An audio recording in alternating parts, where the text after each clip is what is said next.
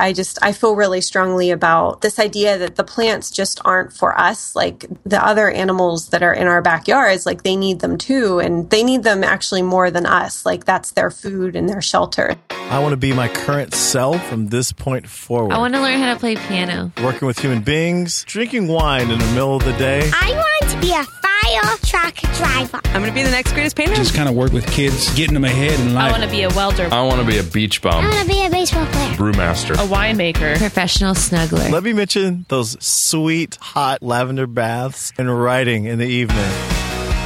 What's up, everybody? I'm Blake Fletcher, and this is the Half Hour Intern Podcast, where we explore the interesting paths people take in life. And in today's episode, we will be exploring the path of being a landscape designer with Linda Kelso. But first, I just wanted to mention that last week, I launched a Patreon page, which is a website that you can go to support the show financially if you wanted to.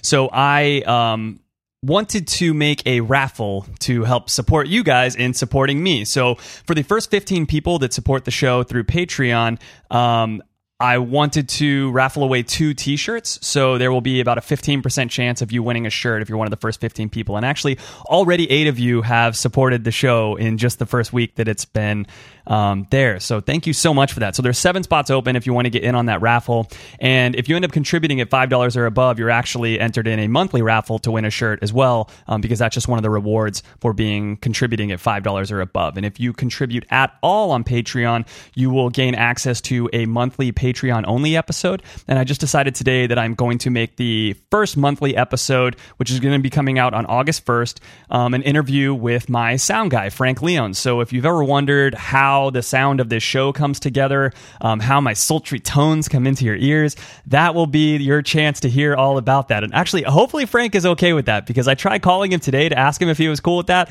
and he didn't pick up. He's probably ironically hearing about this right now for the first time as he's editing this episode. So he's probably laughing at me saying this, and Frank, hopefully you are cool with that, my man. So anyways, on to today's episode. So today we talked to Linda Kelso, who again is a landscape designer. We'll talk about all things landscape design with her. So like what elements make for a good yard, for a good garden? What sort of things do not work well? Like what do plants like fight if you put them next to each other? Can you have a tree right next to a bush? What sort of things matter in terms of like watering and all these like technical details, but then also aesthetic details, like just what can we do to make our yards look better and more pleasing to the eye. So if you are someone who likes the outdoors, I think you will like this episode a lot. Without further ado, here is Landscape Design. Linda, thanks so much for coming on the show today. Well, thank you so much for having me. Yeah, absolutely. So why don't we start out with what are the elements that are considered when someone's doing landscape design, like spacing, this, that? Like, what are all the things that someone needs to consider? Well, those are important elements, but whenever I'm starting a landscape design, I actually take a step back from that, and I look at it as problem solving. So before I even get to those elements, I'm talking to the homeowner and I'm looking at the property and I'm trying to figure out what problems are they having. Are they dealing with certain pests? Are there plants that have overgrown a space? Are there drainage issues? So those problems, they become the elements that I focus on. So for instance, if a homeowner is dealing with like a pest problem, say they have a lot of deer that are constantly eating everything they plant, then I know in that design, I'm going to be looking for deer-resistant plants. If they have drainage issues, I'm going to be looking at ways to deal with that. Or if there's drought, I'm going to look at ways that they can conserve water on their property. So, dealing with the amount of space they have or water issues, all of that is important. But I think that what underlies that is looking at problems and trying to solve them in a way that is aesthetically pleasing, because you want it to end up beautiful as well as functional. Okay, right, for sure. Because obviously you don't want to have them spend all this money and make this beautiful yard and then be like, oh shit, the deer ate everything. I can't believe it. Exactly. Outside of those issues, I guess, that you're trying to prevent or that you're trying to help the homeowner with, what are some of the elements that make for good landscape design? Like visually speaking, like we've all heard of like feng shui and stuff like that. Like what makes a backyard just pop and look awesome and feel awesome? So there's a couple different things, but one which is kind of I didn't really know this until I took classes and actually started designing, and then I was like, oh yeah, that really does work. But it's odd number groupings. So putting plants, like the same kind of plant, in groups of 3 or 5, and then repeating those groupings throughout the design actually ends up looking very pleasing, and it gives the design a continuity. And the other thing is that I think a lot of people, me included, like will go to a nursery or garden center and you see all the plants and you get really excited and you want to buy like 20 different plants and put them in your yard. But what happens is that when you actually have them all in your yard, it can look kind of messy, or it doesn't have like a continuity to it. So the key isn't to buy like 20 different plants. It's to buy maybe like groups of 5 different kinds of plants. So don't have a bunch of different ones in your yard. Pick like 5 or 6 or 7 kinds, and then create groupings of them throughout the yard. And so that's going to create a continuity from backyard to front yard, your side yards. And, you have some limitations based on how much shade or sun different areas of your home get. But if you can have kind of similar plants or those groupings of plants throughout, then I think that creates a more visually appealing design. Now, when you were saying that thing about odd numbered groups and then repeating that throughout the yard, if you have, let's say, a group of 5 of a plant somewhere in your yard, do you then have to repeat that as every single group throughout the yard then needs to have 5, or it can be 5 in one group, 3 in another, 7 in another? Right. Yeah. I mean, it doesn't have to be like exactly like carbon copies of the groups. But, and you could even, some spaces you're not going to be able to fit more than one of a plant in that space. But, you don't have to like carbon copy every group. But I think just having a little bit of the same plant appearing throughout the yard creates a more cohesive design. And then where do flowers fit into this? Are they even considered a plant, or because obviously like one flower is only one flower? Like what how do you like count the flowers per se? So flowers, the groupings of like 3 to 5, that's obviously when you have like a shrub or something that's easier to do. And that's more what that refers to. With flowers, I just put, I like can bunch groups of flowers together, or I maybe put them in like a wave pattern throughout the yard. Like it's better to have though a group of flowers together than just like one flower individually. If you think about like where I live, it's really popular to have daffodils in the spring. But what happens is people will plant like one daffodil and then they'll have a large space and there's another daffodil like a couple feet away. And that looks a little bit funny. What's better to do is plant like a bunch of them in kind of a clump, and then you can have clumps of it throughout the yard. I just think it's prettier that way. And, it's nice to have like, you can have the flowers in front. You could have maybe like shrubs, a layer behind that, maybe something taller. Like you can go by height as well, starting out at the front of the garden bed with something that's shorter and then working your way up height wise as you get more to the back of the bed. And that looks really nice too. That sounds nice just thinking about it. I like that. So what are some of the technical details that you need to consider when you're putting plants next to each other? Like, are there issues with like putting a really tall plant next to a really short plant? Are there just plants in general that like don't go well together at all? Are there colors in general that don't go well together? Are there plants that would like fight each other if you put them next to each other? Well, okay. So I think the main thing to keep in mind is that when you purchase a plant from a nursery or a garden center, you are usually getting an immature plant. You're getting it like when it's young. It's a baby plant. But that plant is going to get a lot bigger. And that's particularly true if you're getting some kind of a shrub or a tree. So whatever plant you pick, you need to make sure you understand not just how tall it's going to get, but how wide it's going to get. And then when you go to put it in your garden bed, make sure that it's going to have enough space. And enough space is usually like how wide it's going to be when it's fully grown, with a little bit of extra space in between it and whatever you put next to it. That is the number one mistake I see when I'm doing landscape maintenance. When I visit other people's property, they've put plants in that are too big for their spaces. And they didn't realize it at the time because they were so tiny when they put it in. But the plants just end up growing out over top of the sidewalk, or they're, hitting into the house, and you're just in a fight. You're never going to win.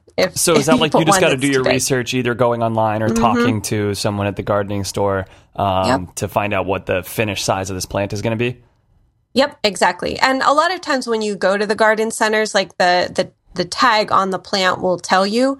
But if you're going to look for something, it's a really good idea ahead of time to measure your garden bed and understand like the width and the length of it, so that you can go in knowing, okay, I can maybe only fit 3 of this shrub in here, not 5, taking into account how large it's going to be when it's fully grown. So that would be the number one technical detail I can think of. And in terms of plants that you might not want to place together, you do have to think about sunlight. Most sun-loving plants, they want about 6 or more hours of sunlight a day. And if you plant a tree, like something that's going to become a very large tree, and then you want to have a garden bed underneath it, you most likely want plants in that garden bed under the tree that are going to be shade-loving plants, because they're going to be in the shade probably most of the day. So there's that to think about. And then some plants can, I don't want to say exactly invasive, but they can spread very vigorously through your garden bed. So you just want to be aware of, any of those kind of plants for your area. And the thing is that, a plant that might be fine in my area in zone 6 could become invasive somewhere else. Like there's a really popular plant called lantana. It's a flower. And it's an annual where I live. And if I put it in the garden bed, it's not going to get very big or anything.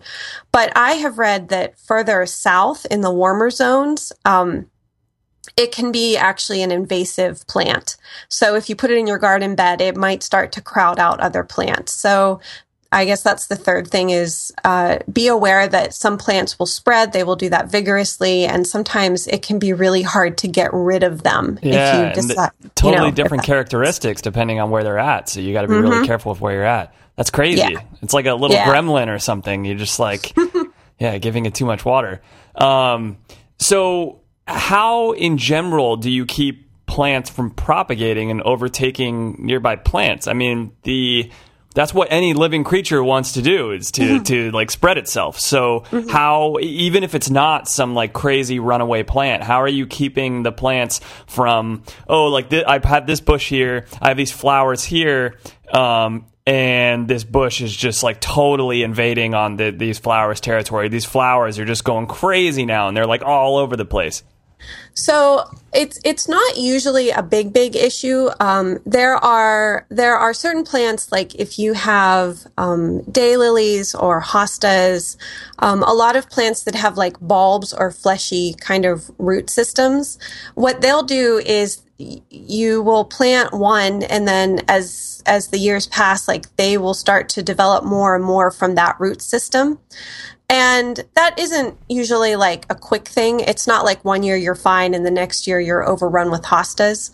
But what you can do is after a couple years, whenever there's too many of them, you can dig them up at the roots, and then you just break them apart at the roots, and you can plant them different places.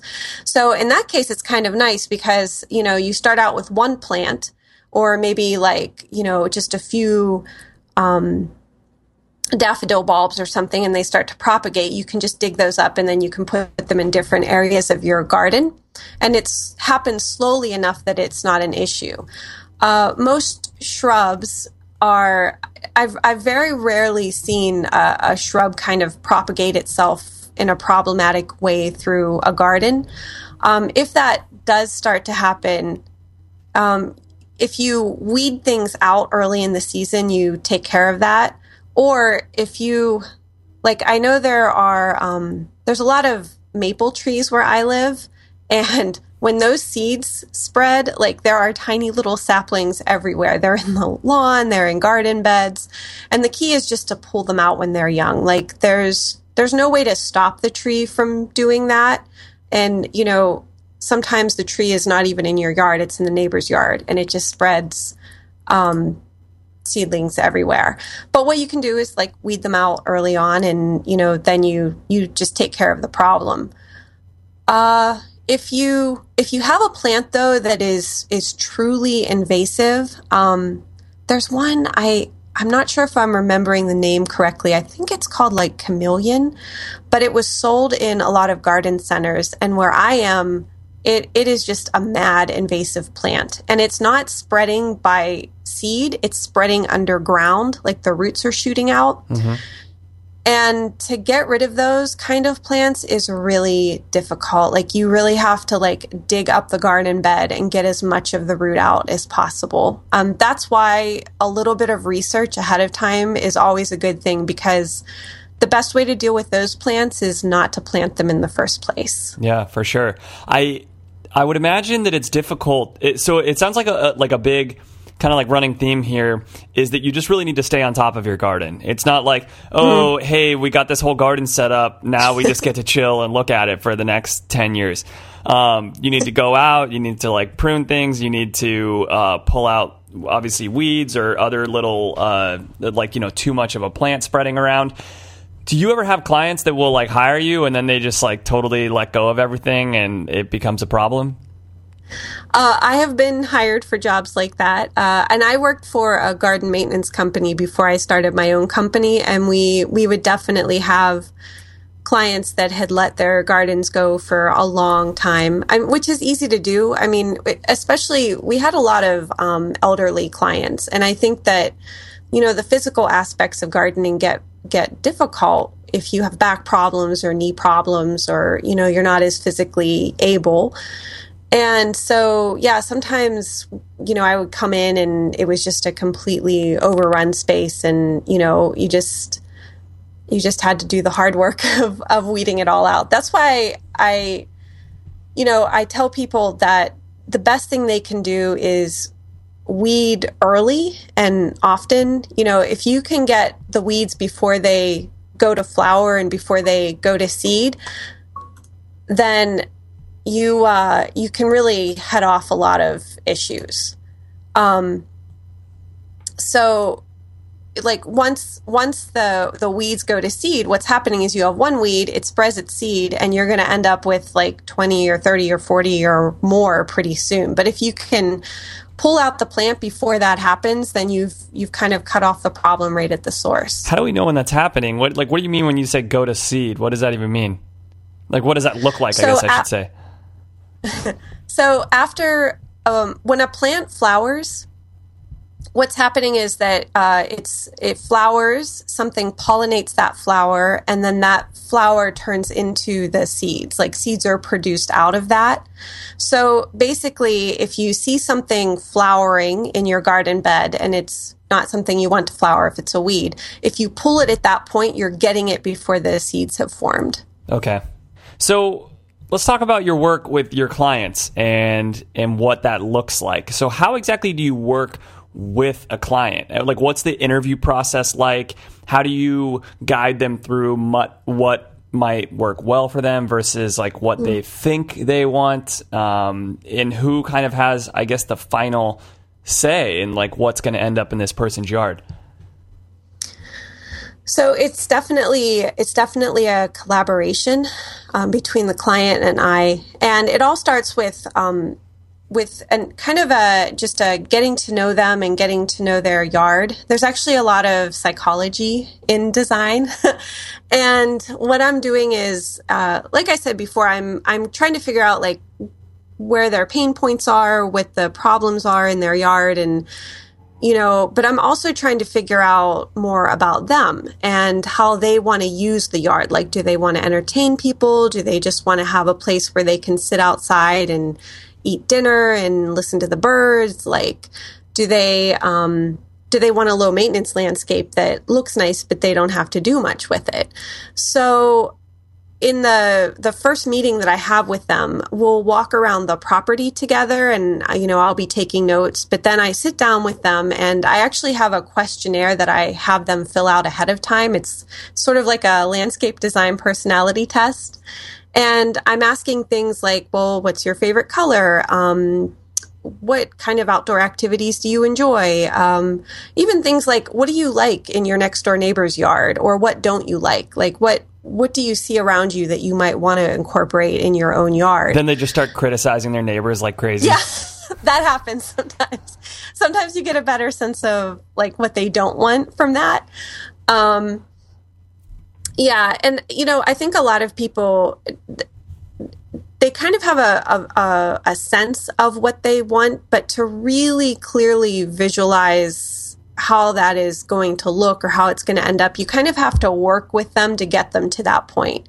Because there's a lot of plants, a lot of flowers, and knowing how to arrange them and put them together in a way that is going to look nice, but that is also going to result in a landscape that is going to thrive and not have issues. That takes some knowledge and some skill, and that's why they hire somebody to help them out. So yeah, I guess because the fact that they're hiring you, are people usually pretty open to what you have to say in your opinion? Or do you ever have people that are like, look, I want these two plants next to each other. I don't care what you have to say. We're doing this.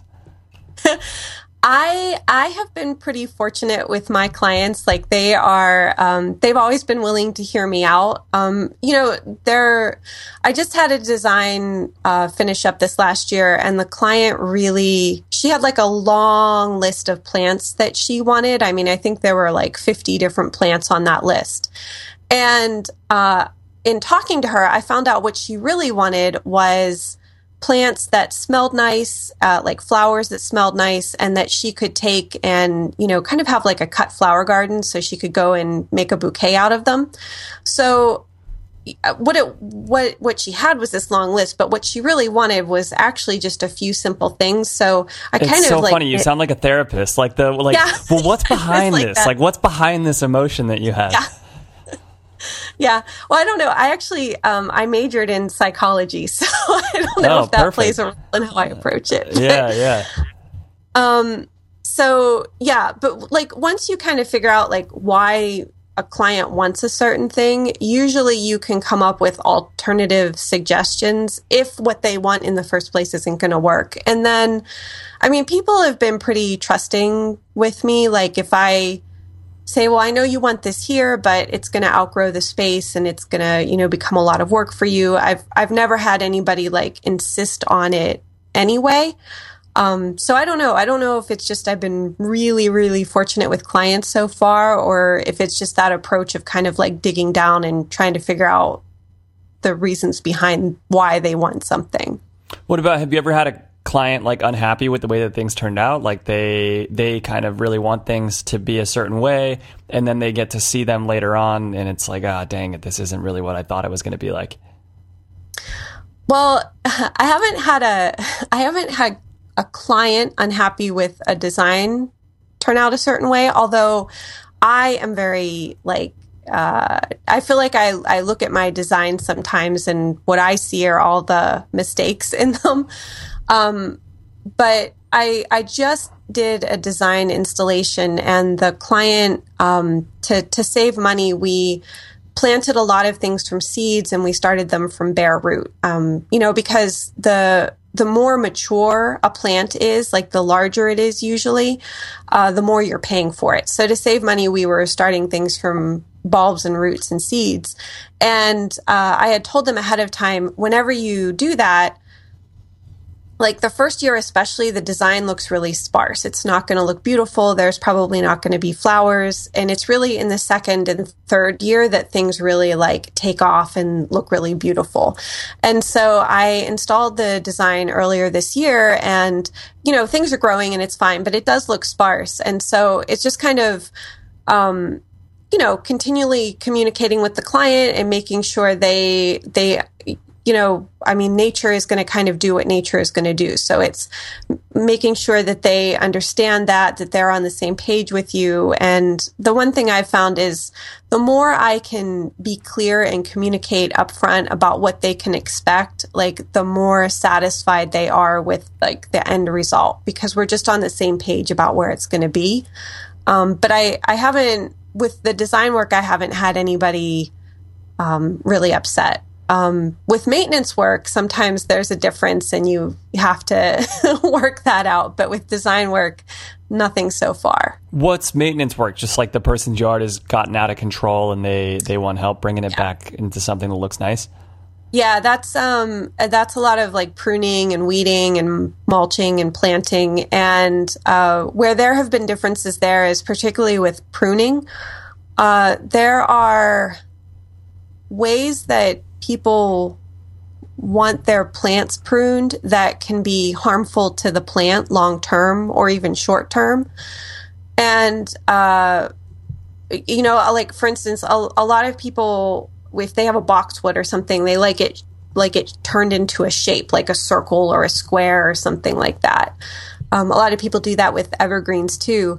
But what happens is if you continually prune it like that, the green living layer of the plant on the outside gets like smaller and smaller and smaller. Like you have this like little layer of green that's maybe like 1 or 2 or 3 inches. And then if you look in the plant, it's all like brown inside. That's a result of that kind of pruning. And if you continually prune that way, eventually you will kill the plant. So sometimes when someone hires you to do a pruning job, like they want that, and I will do that. Although there's ways I try to prune the plant so that at least a little bit more light and air can get into the interior, which helps with the overall health of it. And it can even kind of stimulate it to start putting up more green growth from the interior. But I mean, I think that people kind of have an idea of in their mind of how a plant should look when it's pruned, and everybody has a different idea, and that can be different from even how I think of it. And it's a really difficult thing to communicate ahead of time, at least for me so far. So whenever there have been problems, a lot of it is around like their expectation of what it should look like versus like what it ends up as. Yeah. And if I can, I try to like, you know, get it close to what they want, or I'll make corrections. Like in my maintenance work, I usually like 3/4 of the way through, I'll stop and then I'll have the client walk around with me. And, you know, we try to touch base over, you know, is this looking the way you thought it would? Is there anything you want me to change? But, yeah, I mean, especially if it's somebody's yard, I mean, that's a very personal space, and you have it, there's a way you want it to be. And, you know, I feel like it's like when somebody comes in, if they come in to clean your home, there's a way that you like your home to be, and there's a way that you expect it to be clean. But getting yourself matched up with the person who's doing that job takes some work and some communication. So, yeah, it's nice. It's just such a representative of all of the rest of life. It sounds like that, you know, there's no such thing as over communication. Like just keep the communication lines open, and we should be all right. Yeah.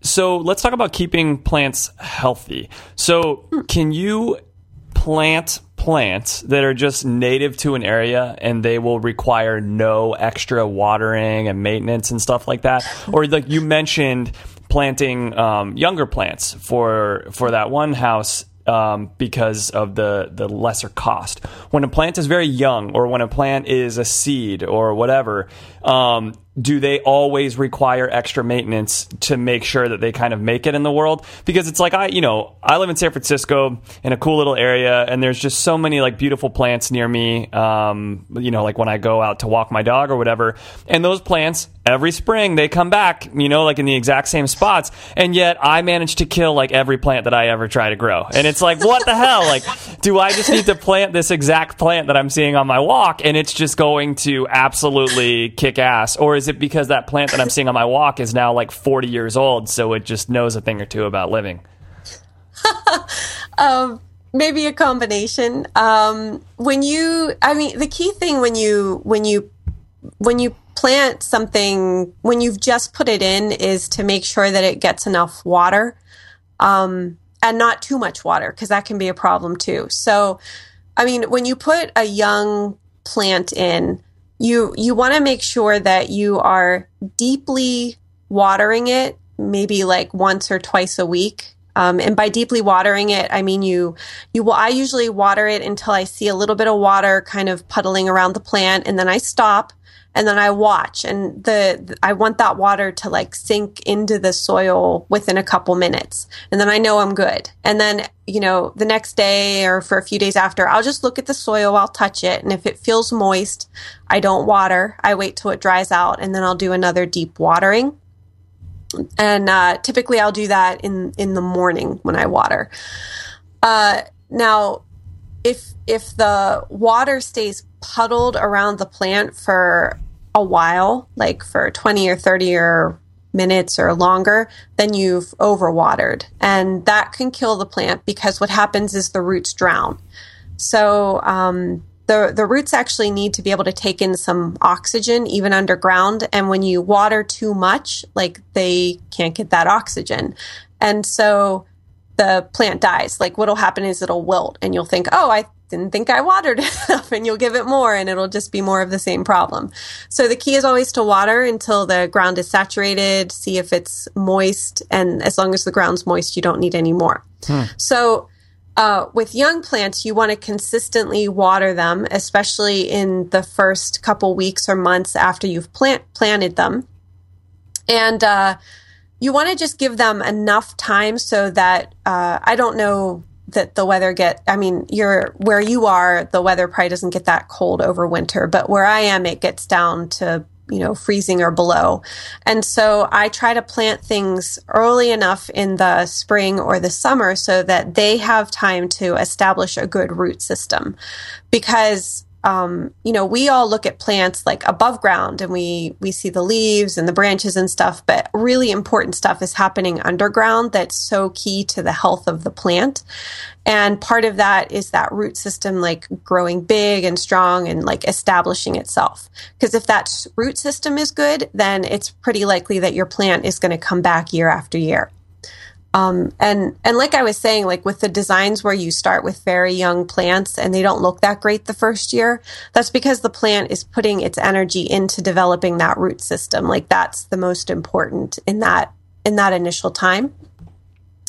So if you water the plants well, and if they have enough nutrients in the soil, which is another important thing, because, just like us, they need nutrients to survive.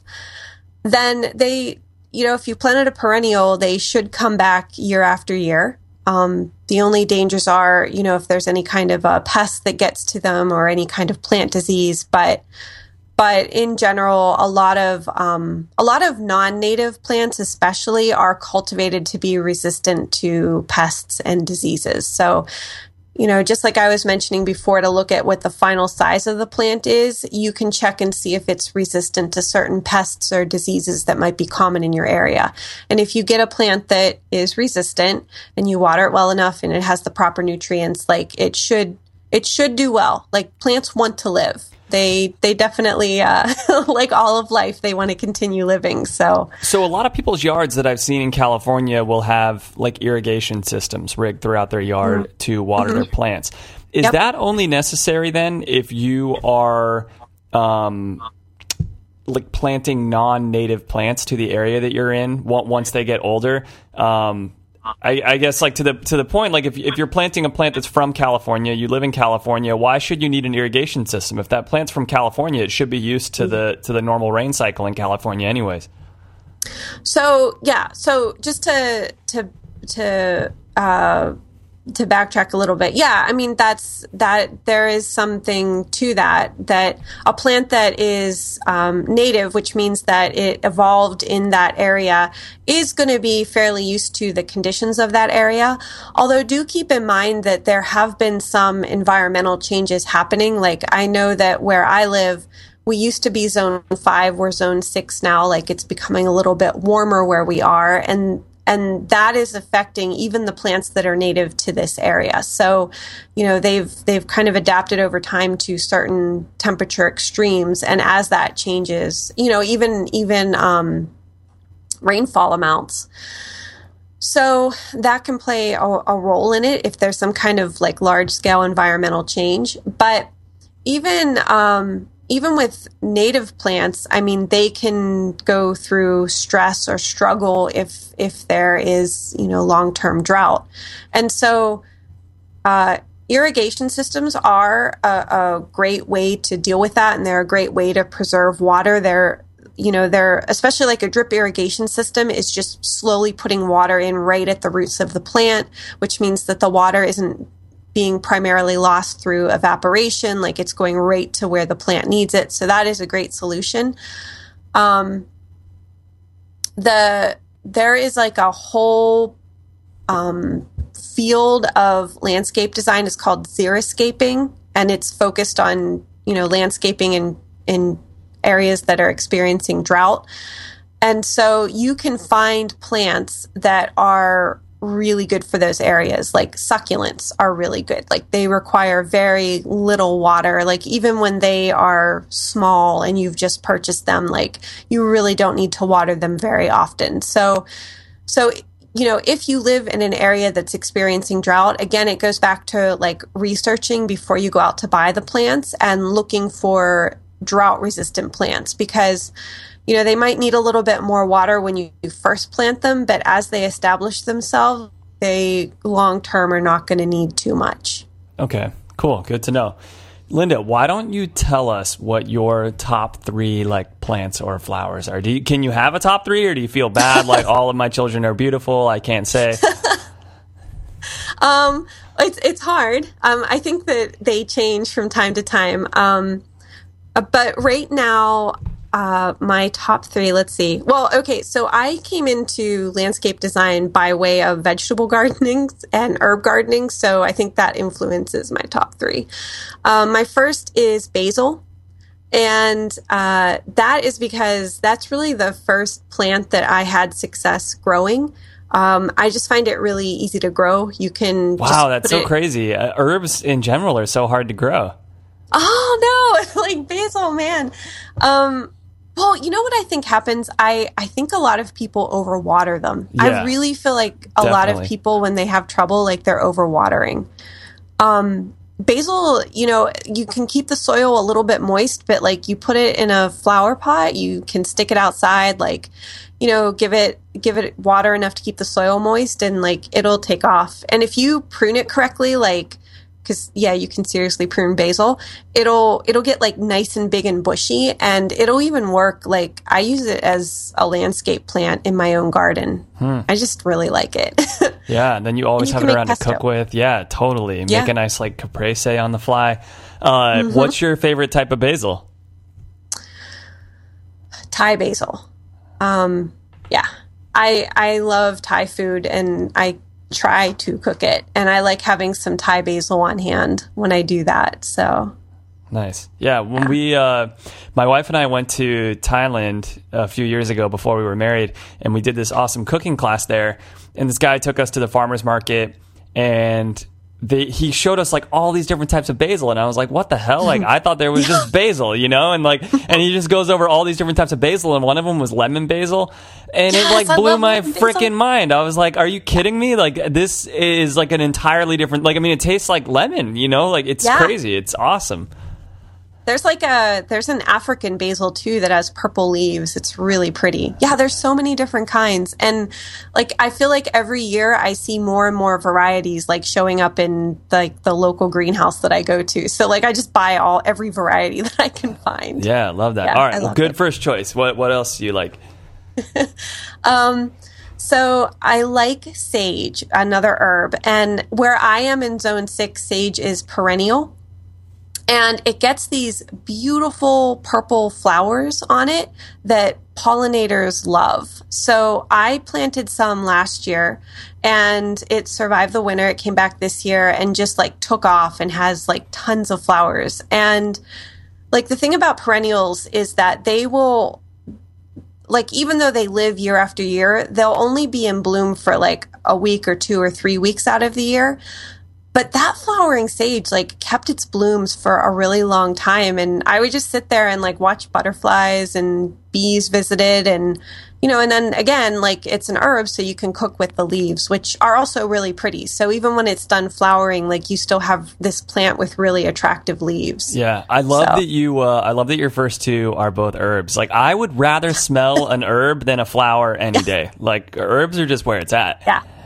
Yeah, me too. That's how I feel. Yeah, I use a ton of them all through my own landscape. So, and then my third one is called butterfly weed, which is a type of milkweed. And I don't know how it is where you are, but like, I mean, where I am, like the monarch butterflies were on their migration. And there's been like a really big decline in the number of monarch butterflies. And a big part of that is because the only place that they will lay their eggs and the only plant that their caterpillars can eat is milkweed. And a lot of areas that had milkweed, which is like the sides of fields that are farmed or roadsides, a lot of that's been cut down or destroyed. And so the monarchs don't have as much options as to where to like lay their eggs or where their young can thrive, and that's affected the population. So there are a lot of different kinds of milkweed, but a lot of them, you know, we were talking about invasive plants that can take over, and a lot of those different varieties can do that in your garden bed. But butterfly weed is less likely to do that. It spreads a little bit slower, and it has this really pretty bright orange flower. So it's a plant that a lot of different pollinators like, including monarchs, but the monarchs will lay their eggs on it and their caterpillars will eat it. And then, you know, you get those cool little chrysalis, you know, whenever they are pupating to see. So yeah, butterfly weed is my third one because I feel really strongly about this idea that the plants just aren't for us. Like they are, you know, the other animals that are in our backyards, like they need them too. And they need them actually more than us. Like Totally. That's their food and their shelter. So yeah, you get to pay it forward to the monarch population. Yeah. That's awesome. Yeah, totally. It's so amazing to me in nature, just how smart and deep-rooted animals' navigation systems are. Like the idea that a monarch is like, that's my plant, like that one right there. For like, how good is your eyesight or your whatever? Like, I don't know what, you know, clearly it's not eyesight. Like, I don't know if it's smell or this or that, but like whatever sense it is that makes them know like that's a milkweed. It like is unbelievable that someone's garden can have 100 different plants in that garden and they're going to fly straight to the milkweed is almost unthinkable. And poor monarchs that they don't know any better, that it's like, by the way, you could have landed on any one of these other, like 90 out of the other 100 plants your child could have also eaten and it would have been fine. But for whatever reason, they feel compelled to go to the milkweed. You know, well, first of all, like I just learned this, but actually they taste with their feet. So as soon as they land on the plant, like that's how they're telling, like if it's one to eat or lay eggs on. But the cool thing is, like the reason that it's milkweed is, you know, we were talking about like native plants, they've evolved alongside the animals in whatever area they're in. Yeah, yeah. So milkweed is poisonous. But But the monarch butterflies have adapted. And so what happens is the caterpillars eat it, and then the caterpillars become poisonous themselves. Like, they don't die of it. They take in that poison, and it becomes their defense. That is the most badass thing I've ever heard in my entire life. That's awesome, right? Dude, that's so cool. That is so cool. I'm so happy you just told me that. All right, let's get back to you and landscape design a little bit. So, what is it that made you want to get into landscape design, and like what job were you doing before all this? So I never thought this would be my career. Like I said, I have a degree in psychology. And then after I got that, I spent about 10 or 11 years working in kind of like administrative kind of jobs. And I am not somebody who likes to sit still, and I like to be outside. And so being in an office for like 8 hours a day was just like, it was not working for me. I was kind of going nuts. And so I was like, oh, I need something. So I took up gardening as a hobby. And then I wanted to earn a little bit of extra money. So one summer I took a second job on the weekends at a greenhouse. And while I was working there, I met some master gardeners. Like, there's this whole program in the United States called the Master Gardener Program. And basically it's volunteers, and they go through a series of classes, and then they help the community learn more about gardening and pests and just anything else to deal with horticulture. And it's free. It's a free service to the community. So I was like, oh, that sounds awesome. So I found out where the local Master Gardener program was in my community. I interviewed with them and got accepted into their program. I went through a couple months of training, and in the process of that, one of those lessons that I sat through was taught by a horticulture professor from a local community college. And I'm like a classroom junkie. Like, I can't stop learning. My friends are always asking me, like, what degree are you working on right now? I was like, I can't stop taking classes. So when the Master Gardener classes ended, I was like, oh, I kind of like want to go deeper. And I'm kind of thinking like maybe there could be a career in this. I don't know. So I signed up for a class at the community college with that professor and really liked it. And I was like, okay, well, I think I can turn this into a career. And I think that I could even turn this into my own business, which, those past 10 years, I had worked for several different small companies and entrepreneurs, and I had been wanting to start my own business for a while. I just couldn't figure out like what to do. So going through that program, I was like, you know what, this is like, I don't have to like travel far to do these classes. Like, I don't have to invest a ton of money. Like, this will be done in like a year to a year and a half or 2 years. And I think that I can take it and make my own company. So that's kind of how it got started and how I got into landscape design. That's awesome. What is the pay like for a landscape designer? I'm not sure what it is if you're working for somebody else. Like, where I'm from, most of the landscape designers are just kind of one person or two people companies, at least as far as I know. And in terms of, I feel like what I make running my own business is probably a lot less than what somebody would make if they worked for somebody else, because like I get paid for the design or maintenance work I do. I do not get paid for all like the other 20 million things I have to do to run a business. Yeah, so, of course. Yeah. So, so I'm not totally sure what the standard pay is. I want to say I couldn't even say.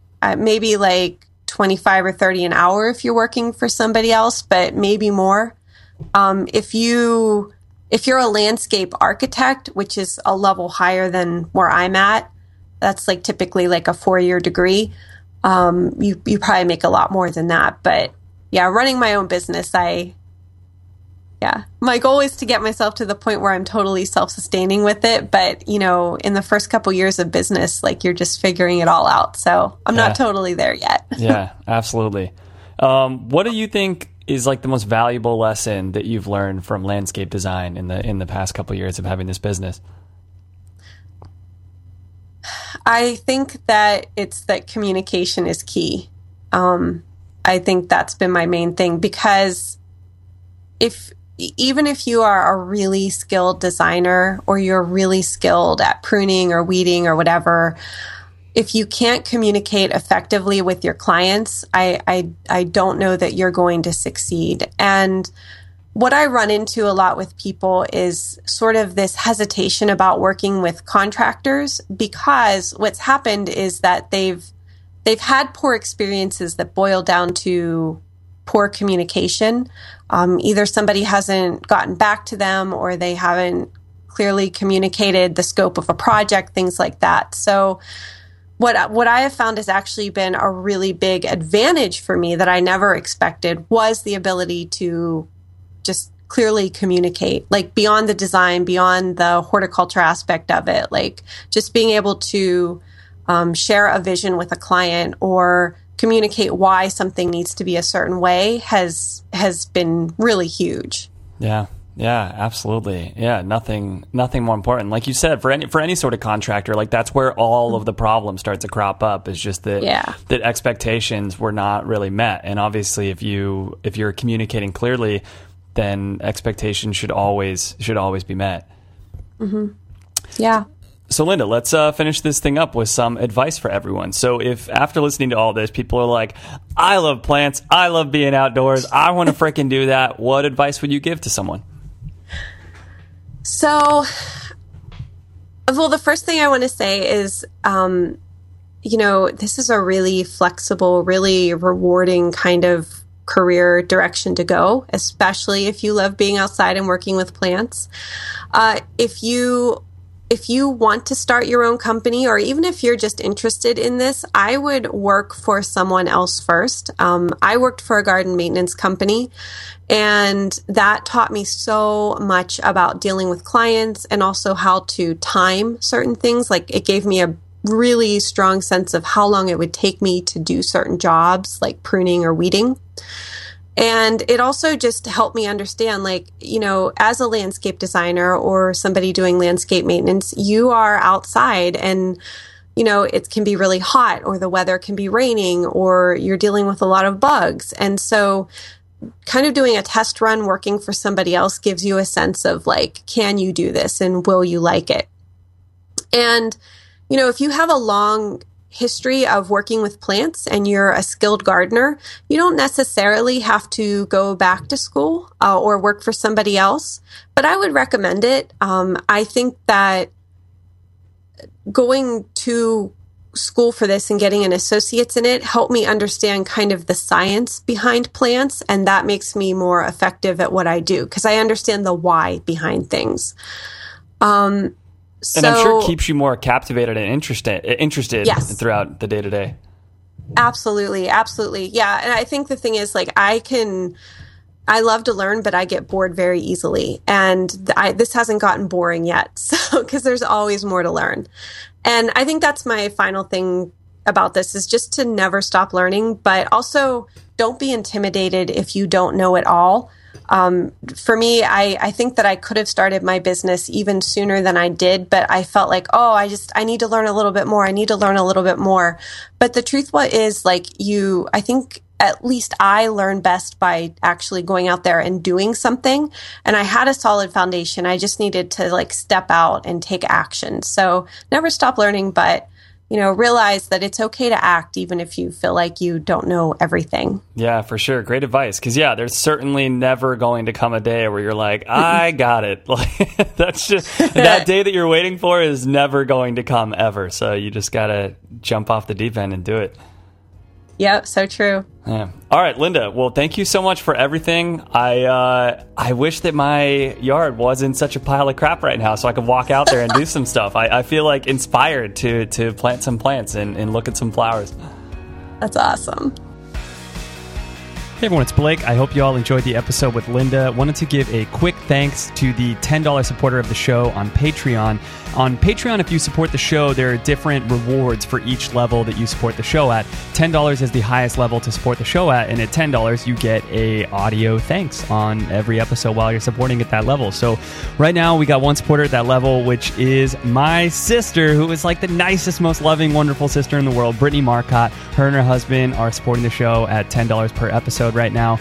And if you guys haven't heard the episode with Brittany, I actually interviewed her doing a stay-at-home mom episode. So if you want to look back in the archives and check that out, it's a great episode. Brittany's awesome, and thank you so much for your support, Brittany. And thank you all for your support. If you have time to check out the Patreon, that'd be awesome. If you don't or don't have the money to do that, if you could just tell a friend about the show, leave a review on iTunes, anything really helps, and I really appreciate it. Thanks so much. Take care, guys.